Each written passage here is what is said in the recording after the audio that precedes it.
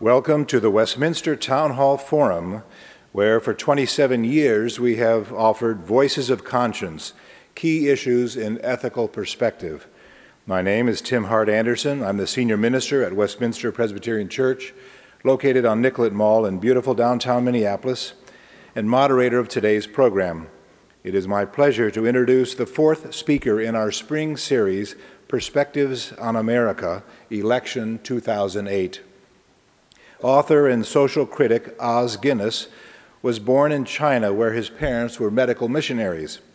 He was educated in England, earning an undergraduate degree at the University of London and a Doctor of Philosophy in the Social Sciences at the University of Oxford. For the past 20 years, he has lived in Washington, D.C.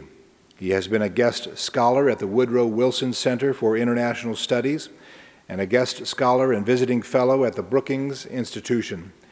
He served as executive director of the Williamsburg Charter Foundation and co-authored the public school curriculum, Living with Our Deepest Differences.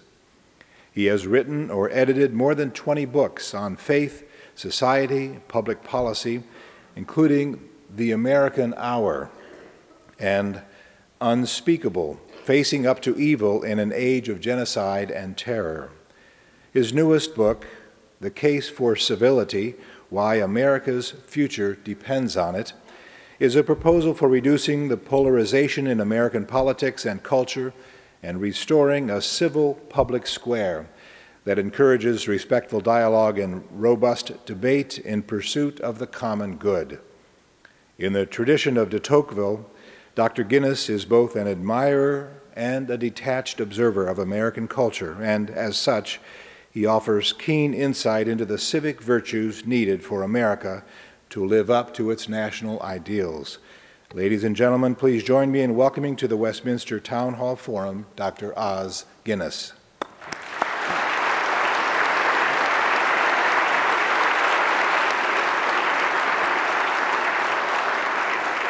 Thank you. Thank you very much. It's a tremendous pleasure for me to be here. Having long heard of your Town Hall Forum, I have looked forward to this immensely.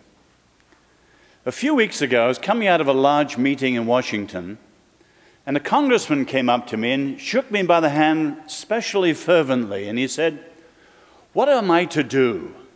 I've come to the conviction that America may be in decline, and many of our leaders are in denial, and they're not addressing the big national issues. What are we to do?" Now, whether or not you agree with this assessment, what I want to raise today is unquestionably one of the big issues that has not been raised at the highest level. It would be a safe but sad bet that someone somewhere in the world right now is being killed in the name of religion. As we look back on the end of the 20th century, it was clear that 100 million were killed in war, and another 100 million under political repression, and sadly a further 100 million through sectarian and ethnic violence. And anyone who remembers the last years of the 20th century, the most murderous century in all human history, there was a witch's brew of humanitarian nightmare of ancient hatreds bubbling out. Since then, of course, we've been used to seeing the terrible sectarian violence in Iraq. But we could go wider. And in Kashmir, it would be Muslim against Hindu. Drop down to Sri Lanka, and it would be Hindu against Buddhist. Not so long ago, in Northern Ireland, it would be Protestant against Catholic. And so one could go on around much of the world. Now, immediately, our atheist friends would jump in and say, there you are, how religion poisons everything. But if they're more candid, they admit that while the story of religious division and violence is often awful, the story of repression under secularist regimes in the name of a secularist ideology led by secularist intellectuals has killed far more people in the last 100 years than almost all the Western repressions and persecutions combined. In other words, you look back on the last years of the last century, And certain very simple conclusions come to the fore. First, the challenge of living with our deep differences is one of our world's great issues. It may sound much more abstract, say, than HIV/AIDS or nuclear proliferation. But probably more people will die because of getting this wrong than many of the other great issues in our world. It's often said today in the global era, everyone is now everywhere. A little exaggerated, but you see the point. Never have we had such a diversity of ideologies and religions rubbing shoulder to shoulder with other ideologies and religions, and often in the same society or the same school district, sometimes in the same school. How do we live with our deep differences? The second thing that became clear is we're seeing the emergence of a global public square. Now, as Westerners, we're used to the notion of the public square. For the Greeks and for the Romans, it was a literal place. The place, the agora, where they came together, the forum for the Romans, to discuss, deliberate, and decide the issues of common concern. For us, particularly in the Anglo-Saxon democracies, it's a metaphor. Certainly it includes the Congress, or the House of Parliament, or the French Assembly. But it would also include the op-ed pages of the paper. And today, of course, in the global public square, in the age of the internet galaxy, it would include things like the blogosphere. But the important point today is that even when we're not speaking to the world, we can be heard by the world. And you just think of the reactions to the Danish cartoons or to the Pope's speech at Regensburg, and you can see how the internet age multiplies our voices enormously and gives the whole world the right to reply. How do we live with our deep differences in the emerging global public square? No one has addressed that. But the third conclusion comes closer to home. And that is that the very moment many in the world are seeing the significance of the great American experiment, the United States is not herself doing as well as she used to on this issue of living with our deep differences. Ironically, say, Europeans, the English or the Dutch or the French, when your founding fathers said this was the new order of the ages, the Novus Ordo Seclorum, they weren't interested. They weren't wrestling with the problems with which America wrestled from the beginning. In terms of diversity, they were largely homogeneous. But suddenly in the last generation, they've been catapulted into this world of change and exploding diversity without myths like the melting pot or great principles like the First Amendment to guide them.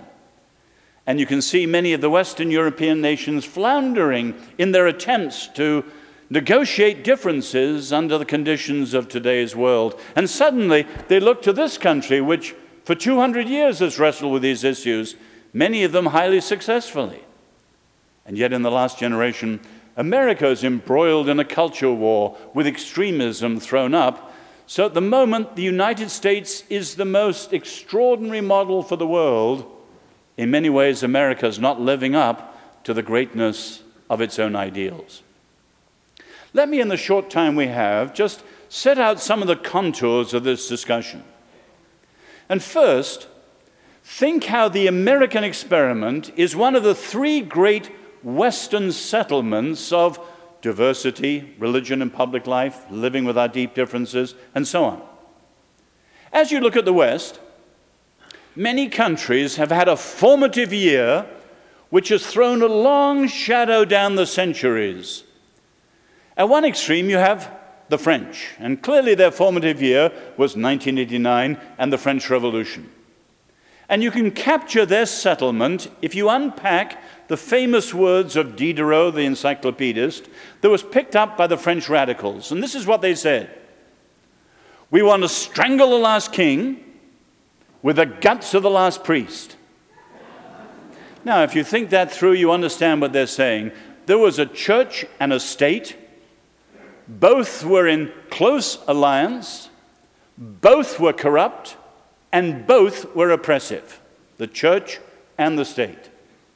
And the revolution threw off both.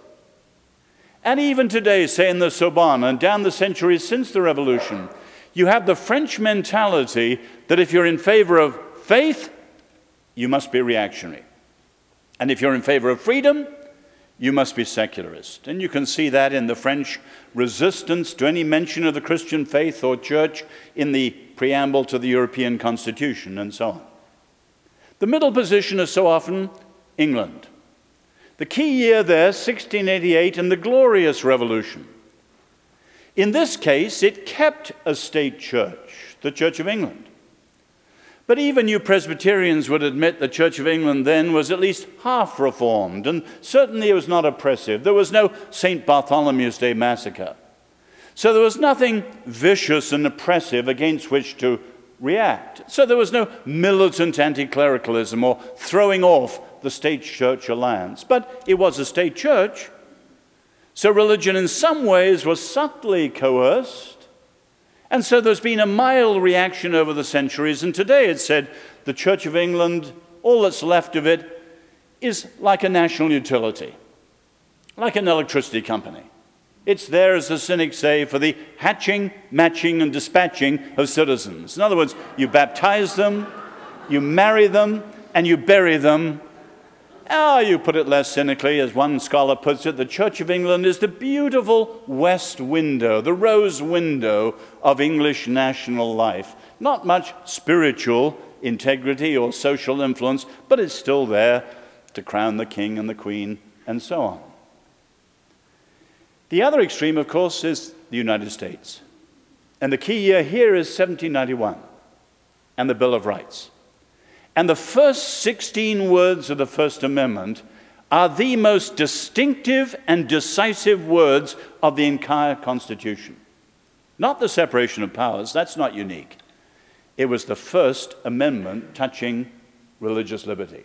And as you know well, faith in this country flourishes not despite disestablishment, but because of it.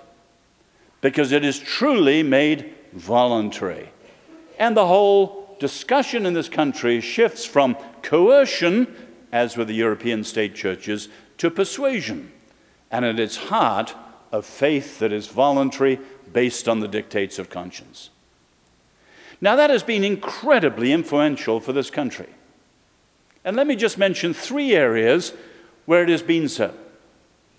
First, the First Amendment underscores what the framers understood rightly was America's first liberty. Now, that wouldn't be fashionable in many circles today.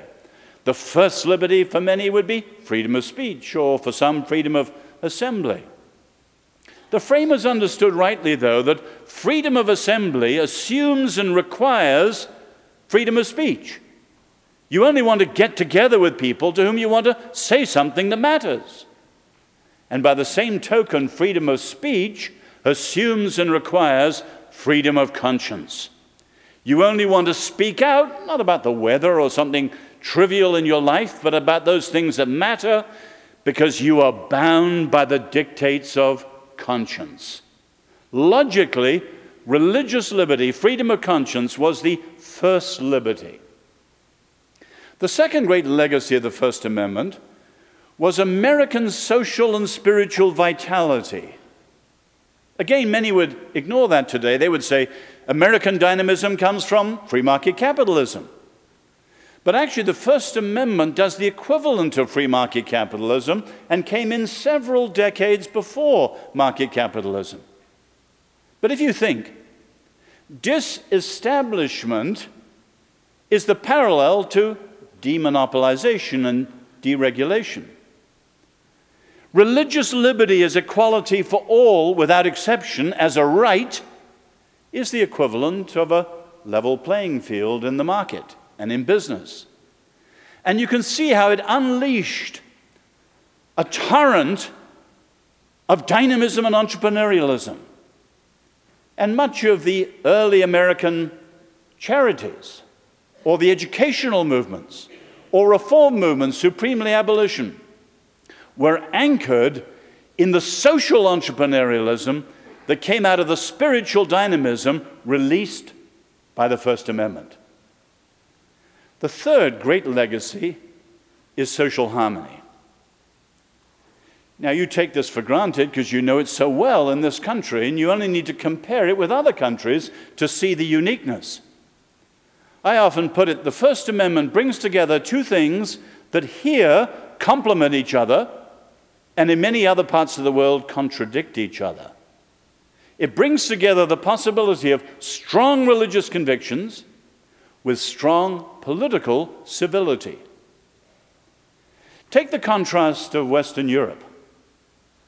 After World War II, until the recent arrival of many immigrants from other parts of the world, Western Europe was overwhelmingly civil about religion.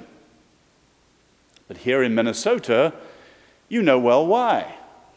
Almost no religion to be uncivil about. So many of you up here are from Scandinavia. And you know well that church-going in Minnesota and the upper Midwest is, in many places, in the high 70s, well above the American average. In Sweden today, 3% go to church.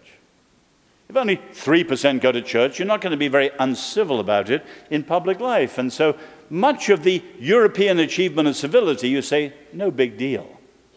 There wasn't much religion to be uncivil about. And with the arrival of people from many religions around the world, with the Commonwealth immigrants, North African immigrants, Europe is struggling in ways it hasn't struggled for a long time. The Middle East is the opposite problem. Passionate religious convictions, even within the same tradition, no civility, no liberty, no life. And this country's brought those two together, and there have been egregious violations, no question. The nativist movement, the know-nothing movement, the anti-Catholic or the anti-Semitic outbreaks every so often. But relatively speaking, the American experiment got religious liberty right long before it got race right, and long before it got the place of women right. And it's one of America's great achievements, the most nearly perfect solution so far. But of course, with the culture warring, we're not there today. What has changed? Take the two biggest factors which have changed. On the one hand, an exploding pluralism. That isn't all new. The story of America is the story of a steadily expanding pluralism.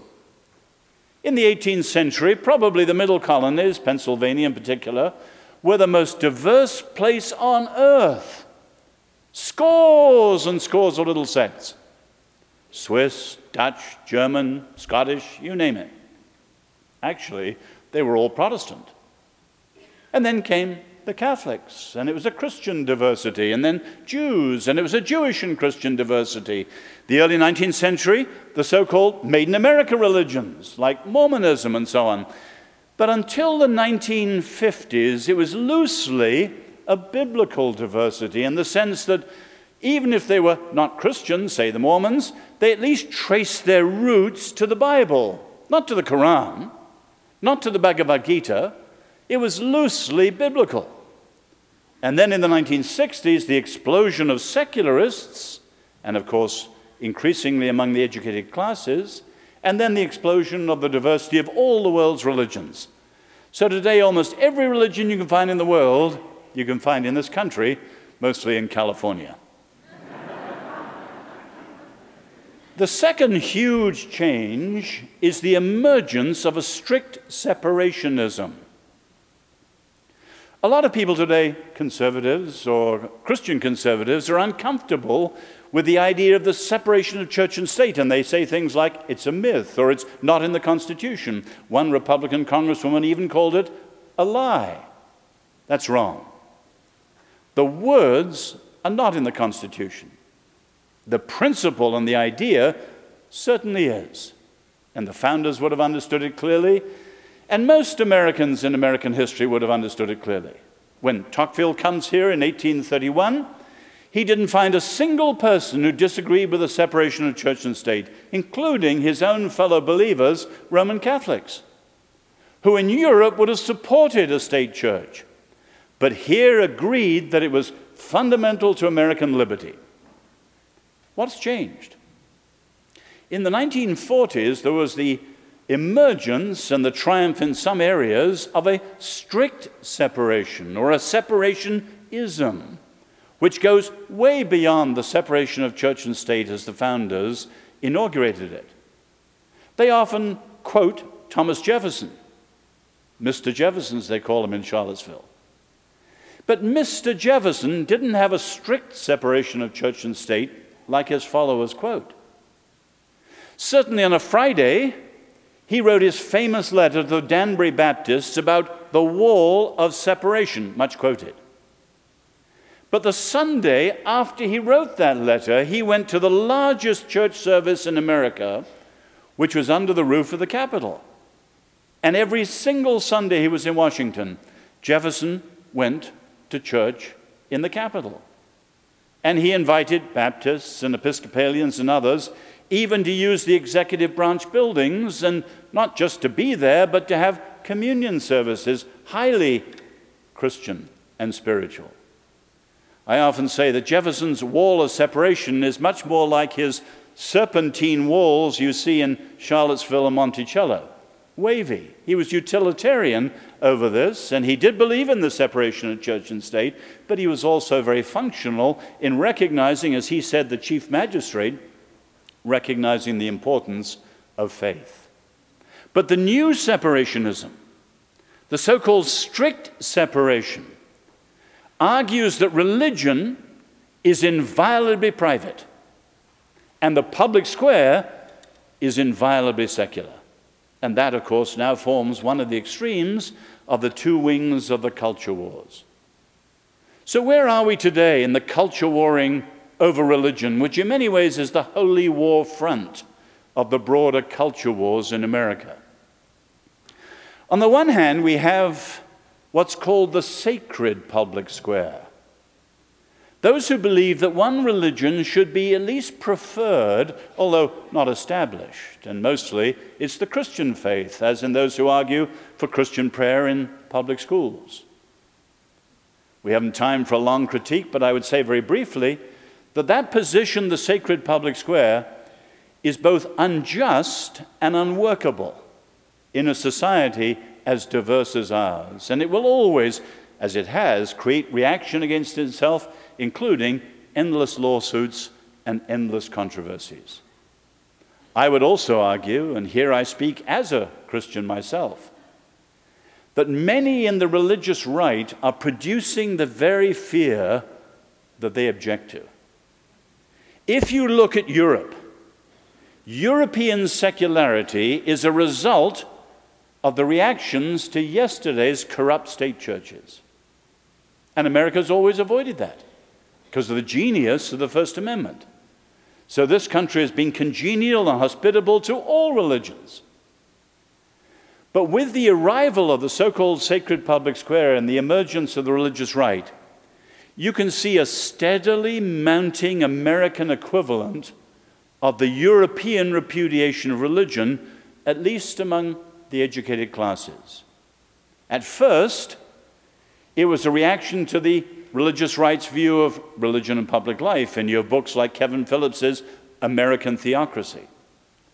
More recently, it's a strident new atheism objecting to religion of any kind, how religion poisons everything, as Christopher Hitchens claims. And there's no question that behind the religious right, many on the atheist side see the violent extremism of religion around the world in the form of Islamism or Hindu nationalism or whatever. But in this country, it's the religious right they fear and against which they react. At the other extreme, you have the naked public square. Those who are sometimes secularists in philosophy or extreme separationists in constitutional theory who are trying to make religion purely private and the public square purely secular. Now, since most Americans are religious, whatever their faith is, this second extreme is even more unjust and even less workable. And not only that, it undermines the very way the framers saw that this country needed to give legitimacy to things like American freedom and human dignity. What's the alternative? Many of us would argue, but not yet at the highest level, many of us would argue that what America needs is a civil public square. What is that? It's a vision of public life where everyone of all faiths are free to enter and engage public life on the basis of their faith. But, here's the big but, within a framework of what is understood and taught from generation to generation to be just and free for others too. So I said I was a Christian. A right for a Christian is a right for a Jew, is a right for an atheist, is a right for a Mormon, is a right for the believer of every faith in this wide country. A right for one is a right for another and a responsibility for both. And of course, that means we work out, if we're free to enter public life and engage with each other on the basis of our faith, how we negotiate those differences. For example, we should be persuasive, not coercive, and so on and so on and so on. A vision of a civil public square. What will it take? It will take first the articulation of vision far beyond what I've said in a few words today. A vision of a civil public square that captures the moral imagination of Americans. Secondly, it will take leadership. Leadership, I believe, on the order of the courage of an Abraham Lincoln or the strength of a Franklin Roosevelt, to stand above the present culture warring, accentuated on our television and radio by all sorts of other factors, and say, in effect, a pox on both your houses, here is a better way for Americans of all faiths and all backgrounds. And thirdly, it will take an application to the trouble spots, and above all, political debate and the public schools. And when the deep principles of civility are once again taught and handed on to 5th graders and 12th graders and people at all levels of public life, then a key part of American freedom will be restored. The great Alexis Tocqueville, who is a champion of American democracy, as you know well, and a disappointed lover with the French Revolution and its botched attempts to create democracy. He wrestled with his enthusiasm for what he saw here and his disillusionment with what he saw in his own country the whole of his life. But one of his final comments comes home to where we are today. Tocqueville wrote, "In a revolution, as in a novel, the hardest part to invent is the ending." I am a European visitor, a great admirer of this country. But I would say to you from the depths of my heart, no country has ever seen a generation of brilliant, daring leadership as America did with its founders, with their flaws such as race. There have been great leaders in history, but rarely a group of such great leaders at the same time. They began your country with a first chapter almost without parallel. Time has gone by. History moves on. And today, many of the things they set in motion are called in question by current events and current positions. And certainly this one, how do we live with our deep differences? If this generation of Americans does not get this right, this great republic will and can only decline. The question is whether there'll be a generation that understands what the framers did at its best and negotiates those principles under the changed condition of the early 21st century and hands on the torch to the next generation, burning brighter than it is today. Thank you.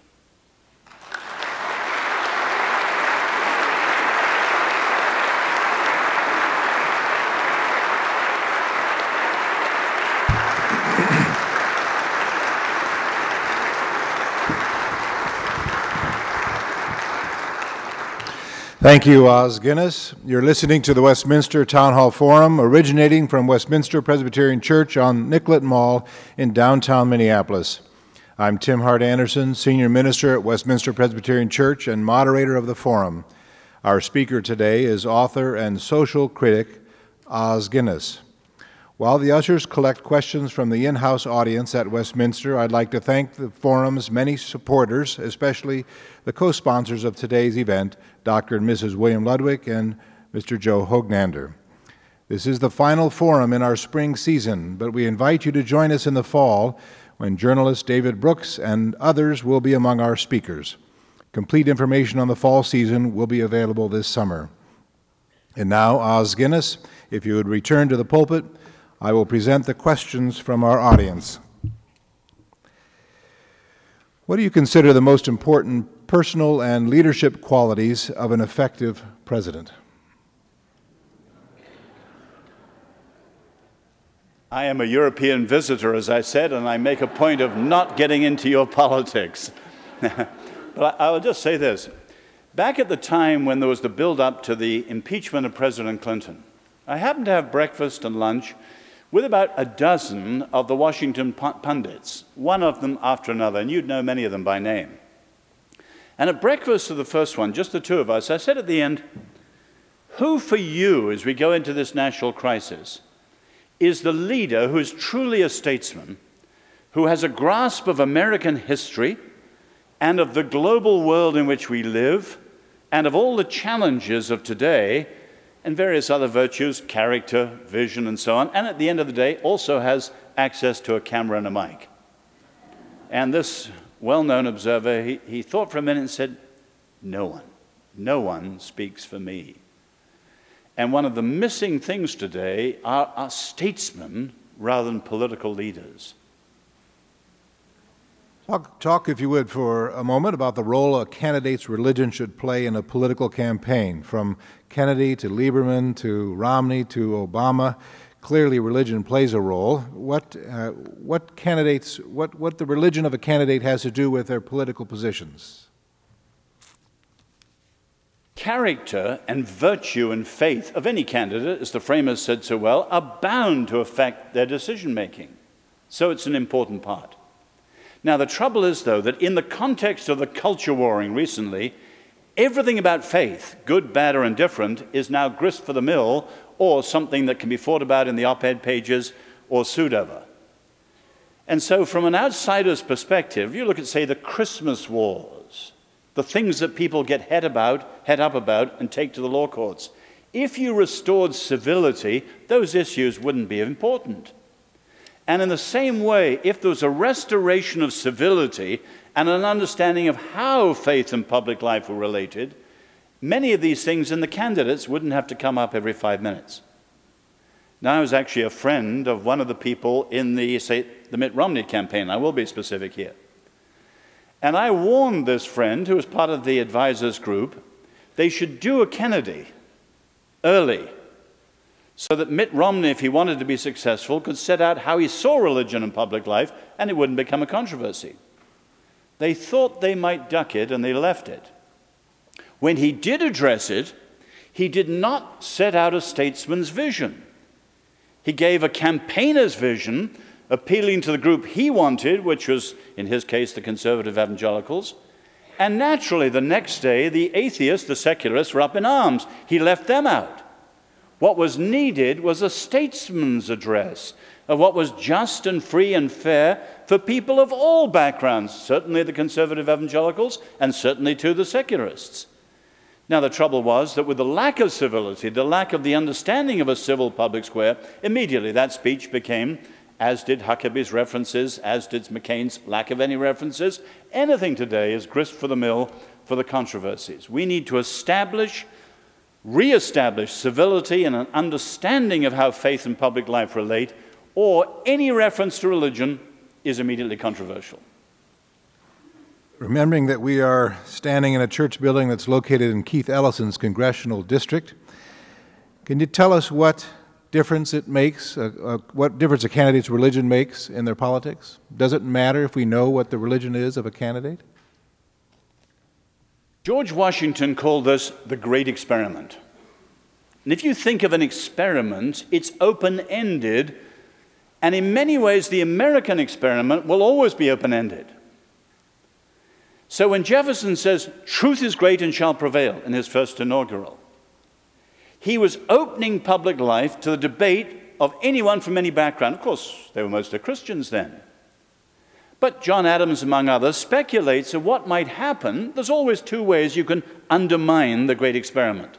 One would be faiths enter the argument only to win the argument, to put everyone else out of the argument. And as you know, there are certain, they're called Christian Reconstructionists, who literally say we want to play the pluralistic game to put the enemies of God out of the game, what they call in the Middle East, one man, one vote, one time.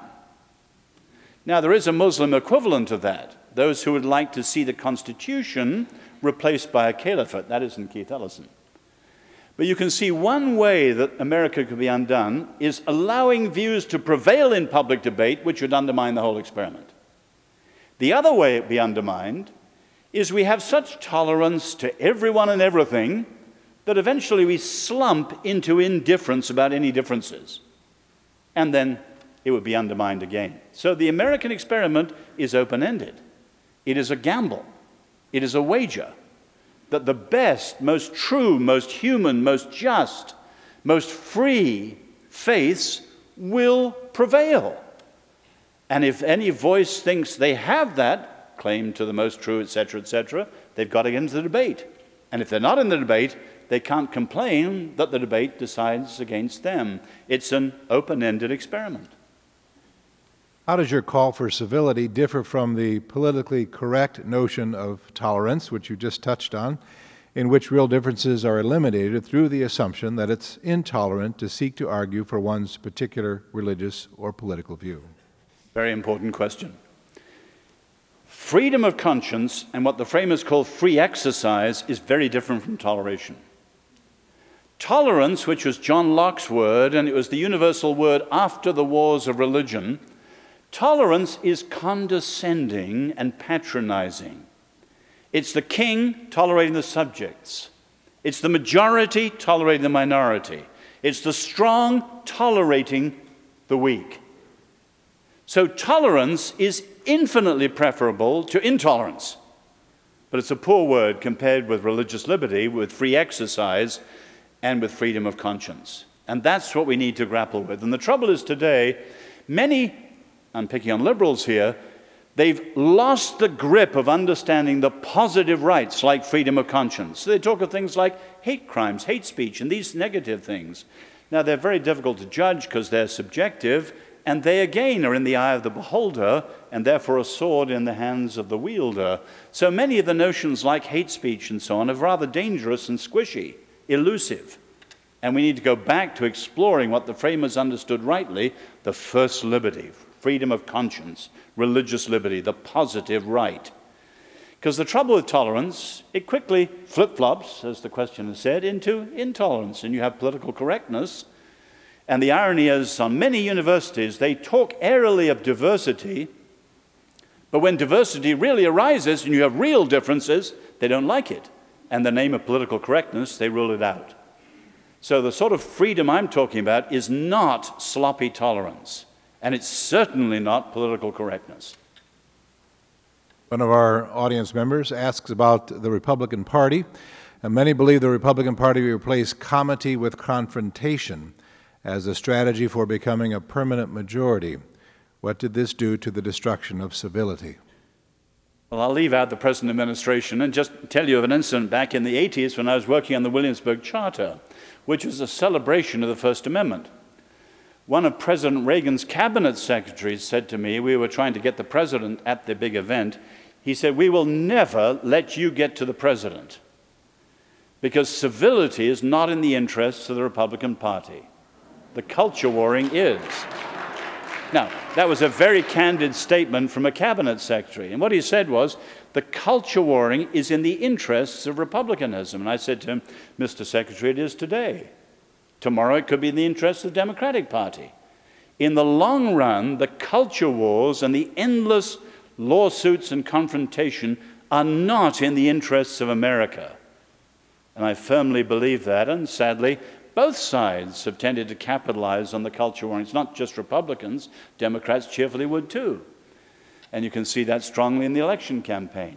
So in the long run, a tough, robust civility is necessary as well as vital for America's future. In public school curriculum, issues such as evolution, abortion, homosexuality seem to infuriate those in the sacred square and invigorate those in the naked square. What's the correct response for those who choose to live in the civil public square on those sorts of issues? Yeah. I'm glad the questioner put it rightly. You have two sides on this, and both sides are thoroughly to blame with the way many of the issues are fought out. Now, the trouble is, in the public schools, there isn't much of a notion of civility taught. I have a great friend who works at the Freedom Forum, and Charles Haynes, Dr. Charles Haynes, he's about the most fair human being I know. And with this vision of a civil public square, he goes into public schools all over the country, California, Maryland, wherever it is, and sometimes the issue is the clash between creationism or intelligent design and evolution. Sometimes it's the gay issue, sometimes it's, say, a marching band in Maryland played How Great Thou Art, the Christian song, at a high school parade, and all the Jews are up in arms, and so on, all sorts of issues. And he just patiently teaches them in school boards, local schools, what a civil public square really means and how all citizens have a stake in this. And positions that begin really inflamed, he has brought peace to. But notice, I'm not talking about an interfaith dialogue. There is a place for interfaith dialogue, but it is very limited. The fact is that if you love people of different faiths, say Christians, Muslims, Christian atheists, Christians, Jews, whatever it is, you can go a certain way with interfaith dialogue. But if people are faithful to their faiths, at a certain point you get down to differences that make a difference and irreducible. An Orthodox Muslim can never bow to Jesus Christ as Lord and God, become a human being. And equally, an Orthodox follower of Jesus Christ, just as the early church would die rather than say Caesar was Lord and Jesus was not, would never compromise their belief that God became fully human in Jesus Christ. The differences at bottom are irreducible. We're not talking about interfaith dialogue. We're talking about a civil public square as a framework within which people are free to be different, but to negotiate their differences civilly, peacefully, although robustly. What role does economic equality and opportunity play in promoting public civility? Sadly, the economic injustices and inequities of our world are part of the exacerbating, the aggravating factor, because it obviously touches on sense of justice and so on. Now, I don't think the inequities are a key part of what I was talking about, but they're aggravating factors in a very, very serious way. And there are many others. You take, say, technological factors. In the age of television sound bites, you're not going to have Lincoln Douglas-like seriousness. If you've got 90 seconds, you want yin and yang, Tweedledum and Tweedledee. And if they slam each other for 90 seconds, that's great television, but very, very poor public policy debate. Or you can take direct mail. Set out 10 direct mail letters in front of you and just analyze the words underlined in red or green. And studies show that most of them are appeals to fear, sometimes even to hatred. And the very nature of direct mail militates against civility. Or take the blogs of the last 5 years. The nature of the blogs is they're unedited, undigested, venting of whatever we feel. Prejudice, hatred, you name it, rudeness, but they're not agents of civility. So whether it's these technological factors or far more deep, serious ones like economic injustice, there are various factors which are exacerbating and making it worse. But we've got an issue here that has to be settled by itself. Can we reforge a civil public square? Here's a very Minnesota-specific question for you. Can you comment on civility and funding of infrastructure like mass transit? I'm not only European in America, I live in Washington as opposed to Minneapolis. I wouldn't have a clue how to answer your issues on that. Ask Tim afterwards. I think the assumption is that with the increase of the civil public square, the public infrastructure would benefit, presumably. Certainly, one of the dangerous things in this society is a rampant individualism which loses a sense of community. And this plays out in economic issues, it plays out in transportation issues, and so on. And one of the challenges of our highly modern world, we cannot afford highly individual, extreme individualistic societies. We're all like little atoms. As human beings on the earth, and as fellow citizens in this great country, we are part of a community. And whether it's health care or transport or whatever, we have to think through what are the interests of the community and not just the individuals, and above all, the wealthy individuals. When Lincoln began his Gettysburg Address with 77 years ago, he clearly referenced the Declaration of Independence. Does "we hold these truths to be self-evident" have any meaning today? Is there a sense of liberties, rights, and responsibilities that can still unite us? Sadly, for many Americans, and an appalling number in the educated classes, those words don't mean anything. Technically, in modern philosophy, nothing is self-evident. But when you move from much modern philosophy, say, to a modern thought like postmodernism, and the idea that nothing is, as they put it, decidable. Who's to say? It depends how each of us see it from our backgrounds in terms of our gender, or our race, or our class, or whatever it is. Nothing's decidable. The framers' ideas have fallen into disuse, sometimes through ignorance, but often through modern positions which militate against them very solidly. And that's the problem. Those who believe in the framers' ideas, not as antiquarian ideas, but really understand the genius of them and see their significance in changed circumstances, have to make arguments against the ignorant and arguments against the arguments that oppose the framers. I personally am a great admirer of the framers, certainly when it comes to this issue.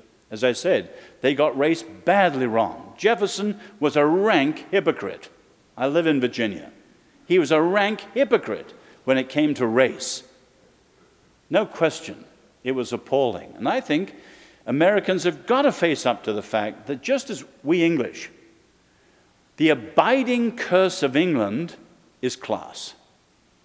Will we ever get over the class that's written into our history? We still haven't. But the abiding curse of this country is race. But they did get religious liberty right. Your book has a subtitle about America's future depending upon the recovery of civil public square. Can you...